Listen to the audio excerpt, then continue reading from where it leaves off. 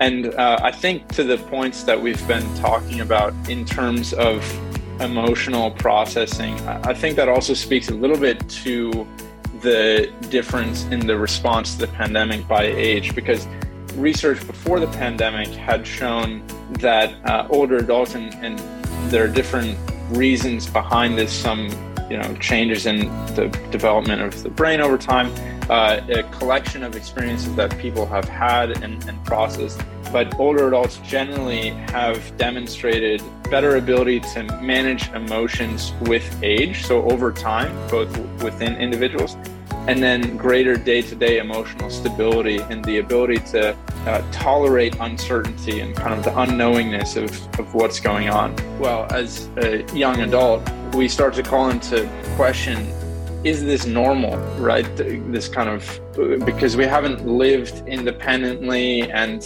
experienced anything other than this.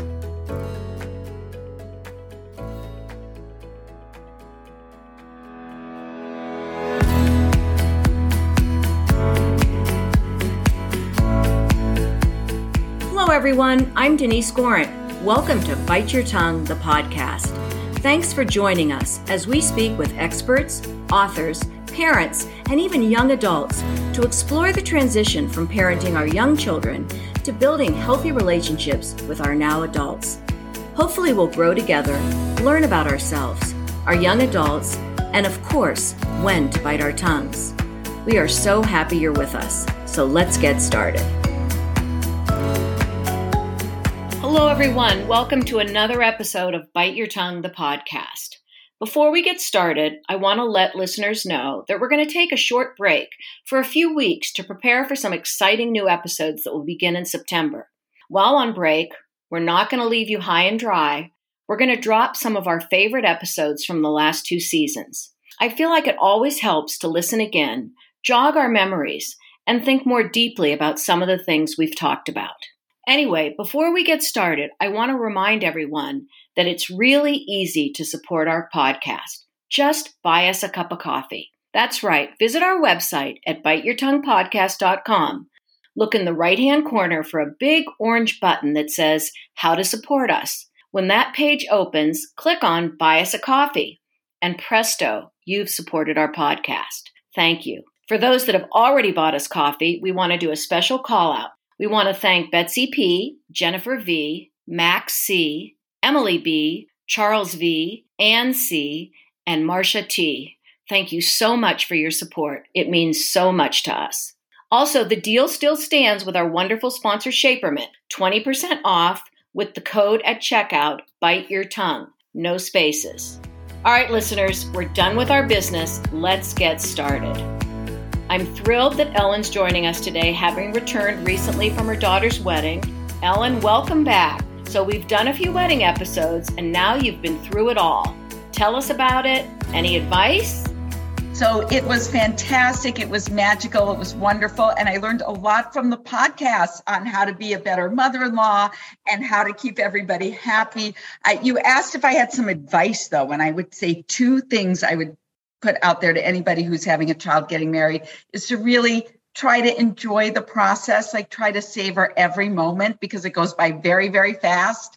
And then a practical tip that no one brought up when we were on any of our wedding podcasts, assign somebody to take casual pictures. Mm-hmm. That's the one thing we really miss. Like, yes, you've got the photographer and they do candids, but it's not quite the same as a friend. Like, tell a friend, not as part of the family, not part of the wedding party, to just snap away.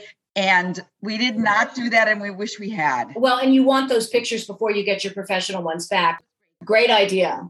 Okay, so it seems like, well, why don't you talk about this? Why are we talking about COVID today? It seems like everyone thinks this is over, but... Oh, you want me to weigh in on this? Oh my gosh, my whole work life has changed over the last 2 years. I am the busiest I've ever been.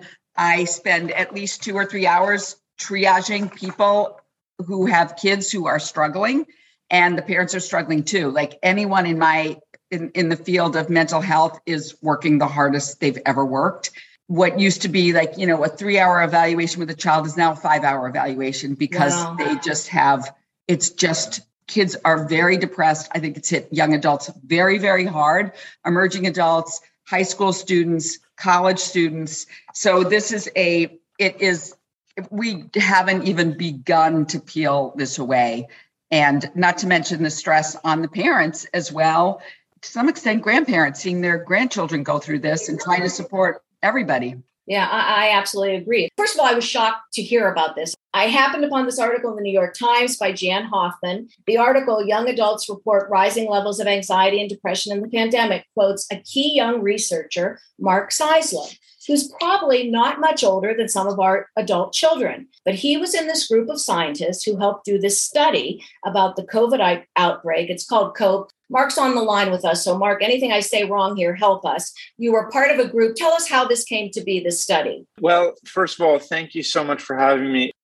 It actually started, so I was I'm from Boston originally. I had just graduated from college and wanted to kind of fly the coop and learn to live independently. And so I was fortunate to get some funding to go to Australia.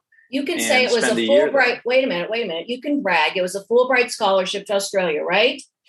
Yeah, that is. Go for it, Mark. Yeah. Okay. And so I was very fortunate to be starting a project. And as someone who's interested in medicine, I was in a hospital setting. And then all of a sudden, March of 2020 came around, and I had been there for 6 weeks, just signed a lease and all that. And then the project got canceled. The Fulbright was suspended nationally. And all of a sudden I was on my way. I had, 72 hours to pack up everything and then haul back to the United States.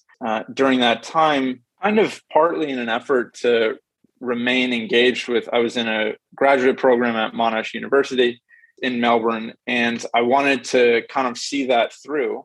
We thought it would be a 1 or 2 month project to kind of look at sleep and mental health in the population during this very quick outbreak. And so we launched what would eventually become the COPE initiative, which stands for the COVID-19 Outbreak Public Evaluation Initiative, which again was to really try to understand the public sentiment about the pandemic, the mitigation efforts, and then also to understand mental and behavioral health during the pandemic, with so many kind of abrupt, profound changes to the way that we were leading our lives. And one of the things you found was the effect of the pandemic on young adults, which is why we wanted to talk to you today. And we're going to get to that in a minute, but we want to let our listeners know this is a 2-part podcast. The first part, we're going to talk about the young adults and the pandemic. And Ellen, why don't you tell everyone what we're going to talk about in the second part? Okay, the second part is something that I bet almost every single person listening struggles with, and that is sleep. As we looked into Mark's background, we learned that in addition to all these accomplishments that he just spoke about, that he was a graduate student researching at the School of Psychological Sciences in the Faculty of Medicine at is it Monash University? Monash, yeah. Monash, okay. And an honorary research fellow at the Institute for Breathing and Sleep at Austin Health. And he's also a member of the Lichtman Lab at the Harvard Brain Science Initiative and is studying sleep physiology. And I have to mention, too, the apple does not fall far from the tree. His dad, Charles Seisler, is a professor of sleep medicine at Harvard Medical School and the chief of the Division of Sleep and Circadian Disorders in the departments of medicine and neurology at Brigham and Women's Hospital in Boston. So this is a family that is immersed in sleep. And I'm really curious, at some point, I want you to actually confess to us if your family does sleep better than every other one. Absolutely. And I can tell you, too, when we get on the sleep topic, that Denise was very invested in sleep in her children. Forgot about that. Yeah. Yeah. So anyway, so we're really happy to be talking about that too. But I will bounce it back to COVID first, Denise, right? Right. And so remember, Mark, we're talking to parents of young adults, and they're interested in your study, but what they really want to know is what things they might not know about what their young adult children might be facing. Tell us a bit about your findings, how in regard to anxiety and depression, I guess, in young adults.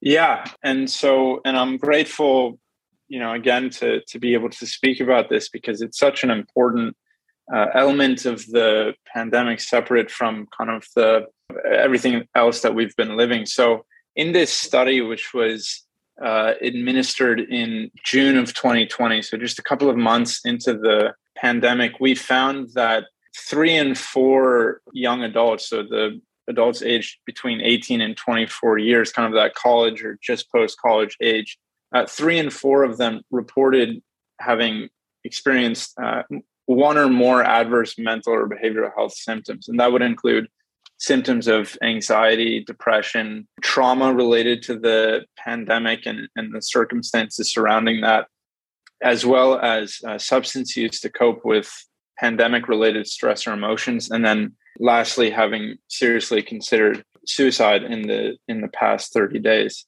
And that number, that 75% of young adults, is much higher than any of the other age groups, there was a decreasing trend with age. So kind of the older adults had the lowest levels of adverse mental health symptoms. And that is something that had been observed before the pandemic, but to a lesser degree. So kind of the disparity in the prevalence of adverse mental health symptoms was not as wide as it kind of has been observed during the pandemic. And that is within the context of the overall prevalence of adverse mental health symptoms tripling in the early stages of the pandemic.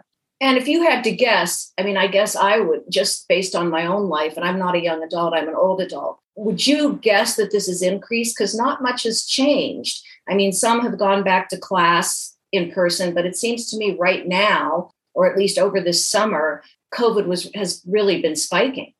Yeah, it's a good question. And I think that a lot of that would probably depend on kind of the different trajectories that have been observed. So over time, and this isn't something that we've looked at yet, we're excited to kind of look at that as the project has continued. But over time, researchers have identified that there are different subsets of each of these age groups where some younger adults have had persistently very high levels of adverse mental health symptoms. So kind of started off right at the onset of the pandemic and maybe even preceding it, maybe weren't doing as well, and then have continued in that group. There's also a group that started off in those initial weeks, maybe had high levels of anxiety and depression symptoms. And then over time, those have been alleviated for one reason or another. Maybe it's a little bit more socialization or less uncertainty surrounding the pandemic. Of course, it's going to continue, but maybe it's affecting their day-to-day lives or careers less. And then there are groups on the flip side that have either kind of had persistently low levels of anxiety and depression and other adverse mental health symptoms over time. And then groups that have steadily increased. And one of the questions is, at what point is it the pandemic versus kind of the collective traumas that we've all been experiencing in the world with wars and race relations, a lot of tensions boiling over? Yeah, it's just a time when a lot is going on, and then the social media reaction and all of that kind of perpetuates the traumatic experiences that many of us have either directly or indirectly shared experiencing.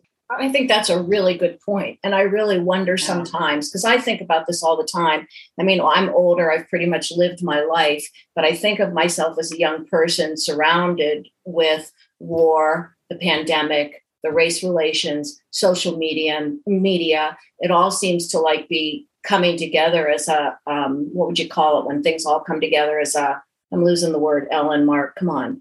A crisis point? Well, crisis point, but a crescendo. You know what I mean? It's like all coming together as this crescendo, and it must be hard to figure out what's what. I do think, and again, I'm not a researcher, I'm not a scientist, that COVID will remain kind of the overlying negative over all of it. You know what I mean? The war is horrible. The race relations are horrible. But there's always this, I think all of us have changed considerably since COVID. Yeah. I know I'm less social. I don't want to go out as much. I don't know how you find that in any of your research in all the different age groups. Yeah. And one of the questions. So, I mean, first of all, to your point, when all of this is happening so quickly and it's one after the other, and then the pandemic, in contrast to some incident traumatic experiences that happen, like a hurricane or a terrorist attack, for example, 9/11, that happens, and then there's some time to recover after it. Whereas the pandemic has been overlaid over all of these experiences, and it's always in the background, right?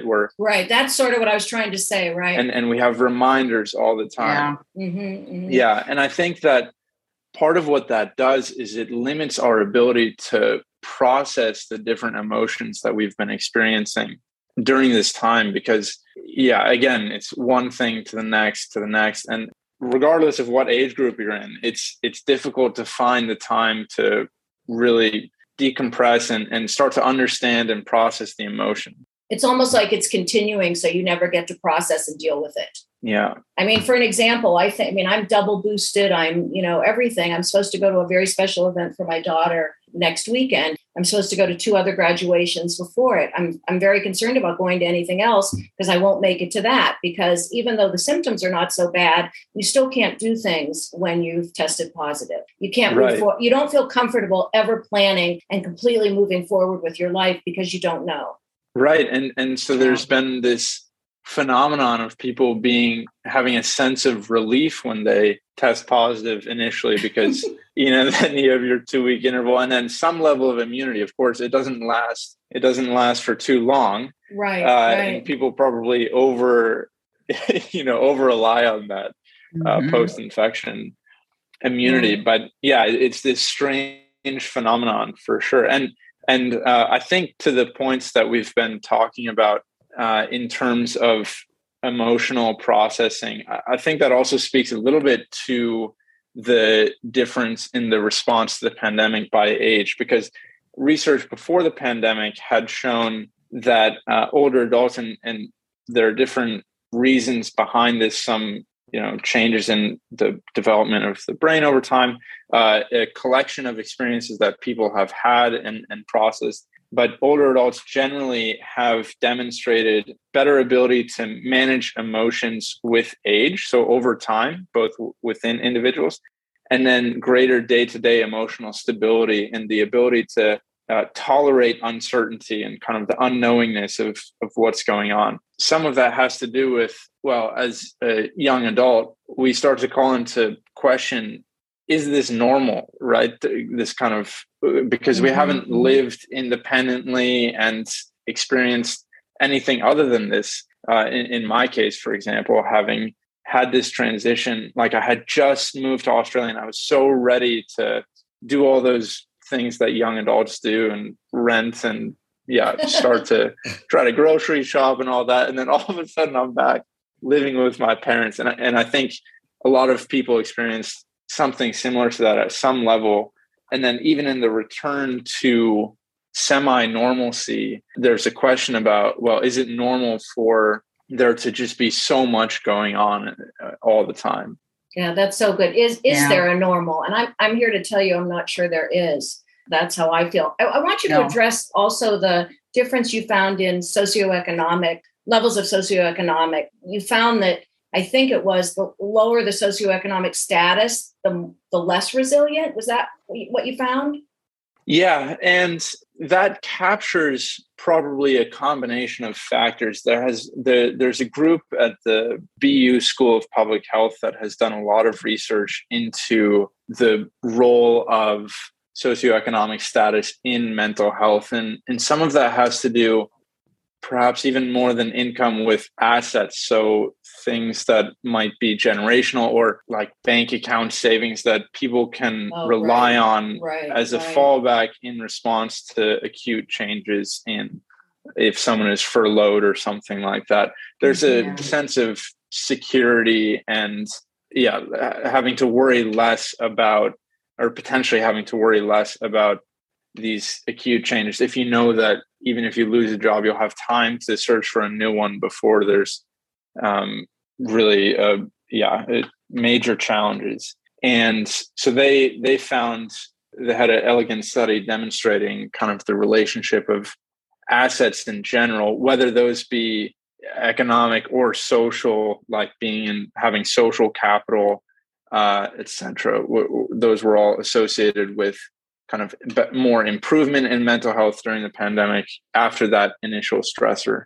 That makes perfect sense. I'm sorry, Ellen, I'm talking too much. Can I ask one more question here? Please do. I'm listening intently, and I feel really badly. I want to wrap this up, but there's two things I think we really have to talk about. One, and I know you're a young adult yourself, but I think that as parents of young adults, what kinds of things can we look at? Because sometimes we're at an age where a lot of us are retiring or we're changing our work schedules. We have some of our own worries, or we're ready to enjoy our lives, and we don't pay attention to the fact that, our kids might really be struggling with this, number one. Number two, it seems that your study caused quite a stir in the media, calling for the government to sort of address some of this and bring some organizational resilience for some of these young adults and these groups that have suffered the most. So can you address both of those, sort of how us as parents, what do we need to pay attention to? And what other things do you think your study has helped companies, individuals, organizational resilience kind of thing? Yeah, absolutely. Those are two really excellent questions. For the first one, part of the challenge is that, at least in the initial onset of the pandemic kind of time, there were a lot of changes in behavior and appearance and mood that might have reflected acute adverse mental health symptoms. And those can be sometimes warning signs if they are prolonged for something, if they persist for weeks or months, that something potentially more serious is going on. So those would be changes in behaviors, like either no longer participating in activities that your kids might have once enjoyed, or having less joy while completing them, communicating less than usual, sleeping and eating differently, whether that be. And what's interesting is that can either look like not eating or sleeping, or it can look like eating or sleeping more than usual. And then changes in appearance, where it might be neglecting hygiene, basic care, taking fewer showers or baths. And then changes in mood, which is somewhat expected, but that might come off as sad or irritated, angry, aggressive. And I think in those situations, it's really important as caregiver or to try to be supportive to separate those emotions from the individual and recognize that in some ways that could be a projection or externalizing something that individual doesn't want to be feeling that way. I don't know. I've had experiences where I treat someone a certain way and then I'm upset with myself because I didn't want to portray that emotion that I was internalizing and then externalizing and putting on someone else. So then being on the other side of it, recognizing that, and then, kind of giving yourself grace and recognizing that your kid didn't really want to do that and that they might need help. Those are great. Those are really, really good things. And I think even thinking about when you talked about going to Australia and then you had to pack up and get home, the one thing I've seen a little bit among young adults is sort of a giving up kind of thing, that they had all these plans. It's not going to happen. So Starbucks is just fine for me. And not that Starbucks isn't a fabulous career. I don't mean to, but maybe they had a dream of being a nurse or being a, whatever it might be, but they just don't. There's a Greek word called orexia, appetite, to do that anymore because COVID's kind of been this banner of, bad luck kind of thing. Right. And then, can I speak to the second question? Yes, I want to make sure we get to that. Absolutely. Go for it. Yeah. So I think that we definitely had a call, and in addition to our paper, I think collectively the media, other researchers, public health officials and agents, and really the entire global community has normalized and started to increase conversations about mental health. And there has been an encouraging response. We always want to see more, but at least in the United States, there was a presidential executive order on saving lives that was signed in late 2020 that allocated $425 million to help to enhance care providers and behavioral health training to provide acute support during the pandemic. And then, so that's kind of at the national level. And then at the workplace and occupational health level, there have started to be some really exciting initiatives like incorporating mental health care into workplace benefits, having employee assistance programs and workplace health promotion programs that really are oriented around including mental health as part of health and as part of wellness. And as we transition from treating mental health emergencies as kind of like the point of care to, I mean, obviously that needs to be retained. But then also thinking about mental health promotion, and even for someone who isn't struggling, trying to promote mental health and wellness and optimize it and build healthy behaviors so that in the face of adversity, people are more resilient. That's something that I think is going to be really valuable, and we're starting to see a little bit more of. One example of that would be a method of programs for something like therapy or an equivalent that is opt out. So rather than having it something that's available to people at the company where, you know, you have to go search it out and then enroll and go through that whole process, which is a major barrier. I mean, it takes time. Huge. It might take money. Either way, it's not something that everyone in the company is doing. So you feel like, I need this, you know, like to get to the point where you're going to sign up for that. I think that sounds fabulous. Don't you? I mean, amazing. I think that a lot of people don't sign up also because there's still a stigma to mental health. But if it's kind of, you're already in it, it's easier not to, you know, to stay rather than saying, I need the help because of the stigma. Completely. I really hope that happens, Mark. I hope that happens. You and me both. All right. Before we get to sleep, any two parting pieces of advice on this topic, and then we'll move on to sleep. Yeah. Two pieces of advice would just be to check in early and often with friends, family, you know, kids, and just have conversations about what is working and what isn't working, and that's kind of for everyone. And then I think for people who have children who are struggling, recognizing that, first of all, you're far from alone. It's a very common experience that's shared by a lot of people, and recognizing that is important. And then the other element is that when someone is in that position and you're caring for them, they're telling your kids what to do and trying to offer solutions and solve things can be valuable after there's been some sort of established relationship that you're working together towards something. But in the absence of that, it can be unproductive and, if anything, push them away. So empathy before advice, proposing solutions. Yeah, exactly. Right. I think is something that a lot of people value.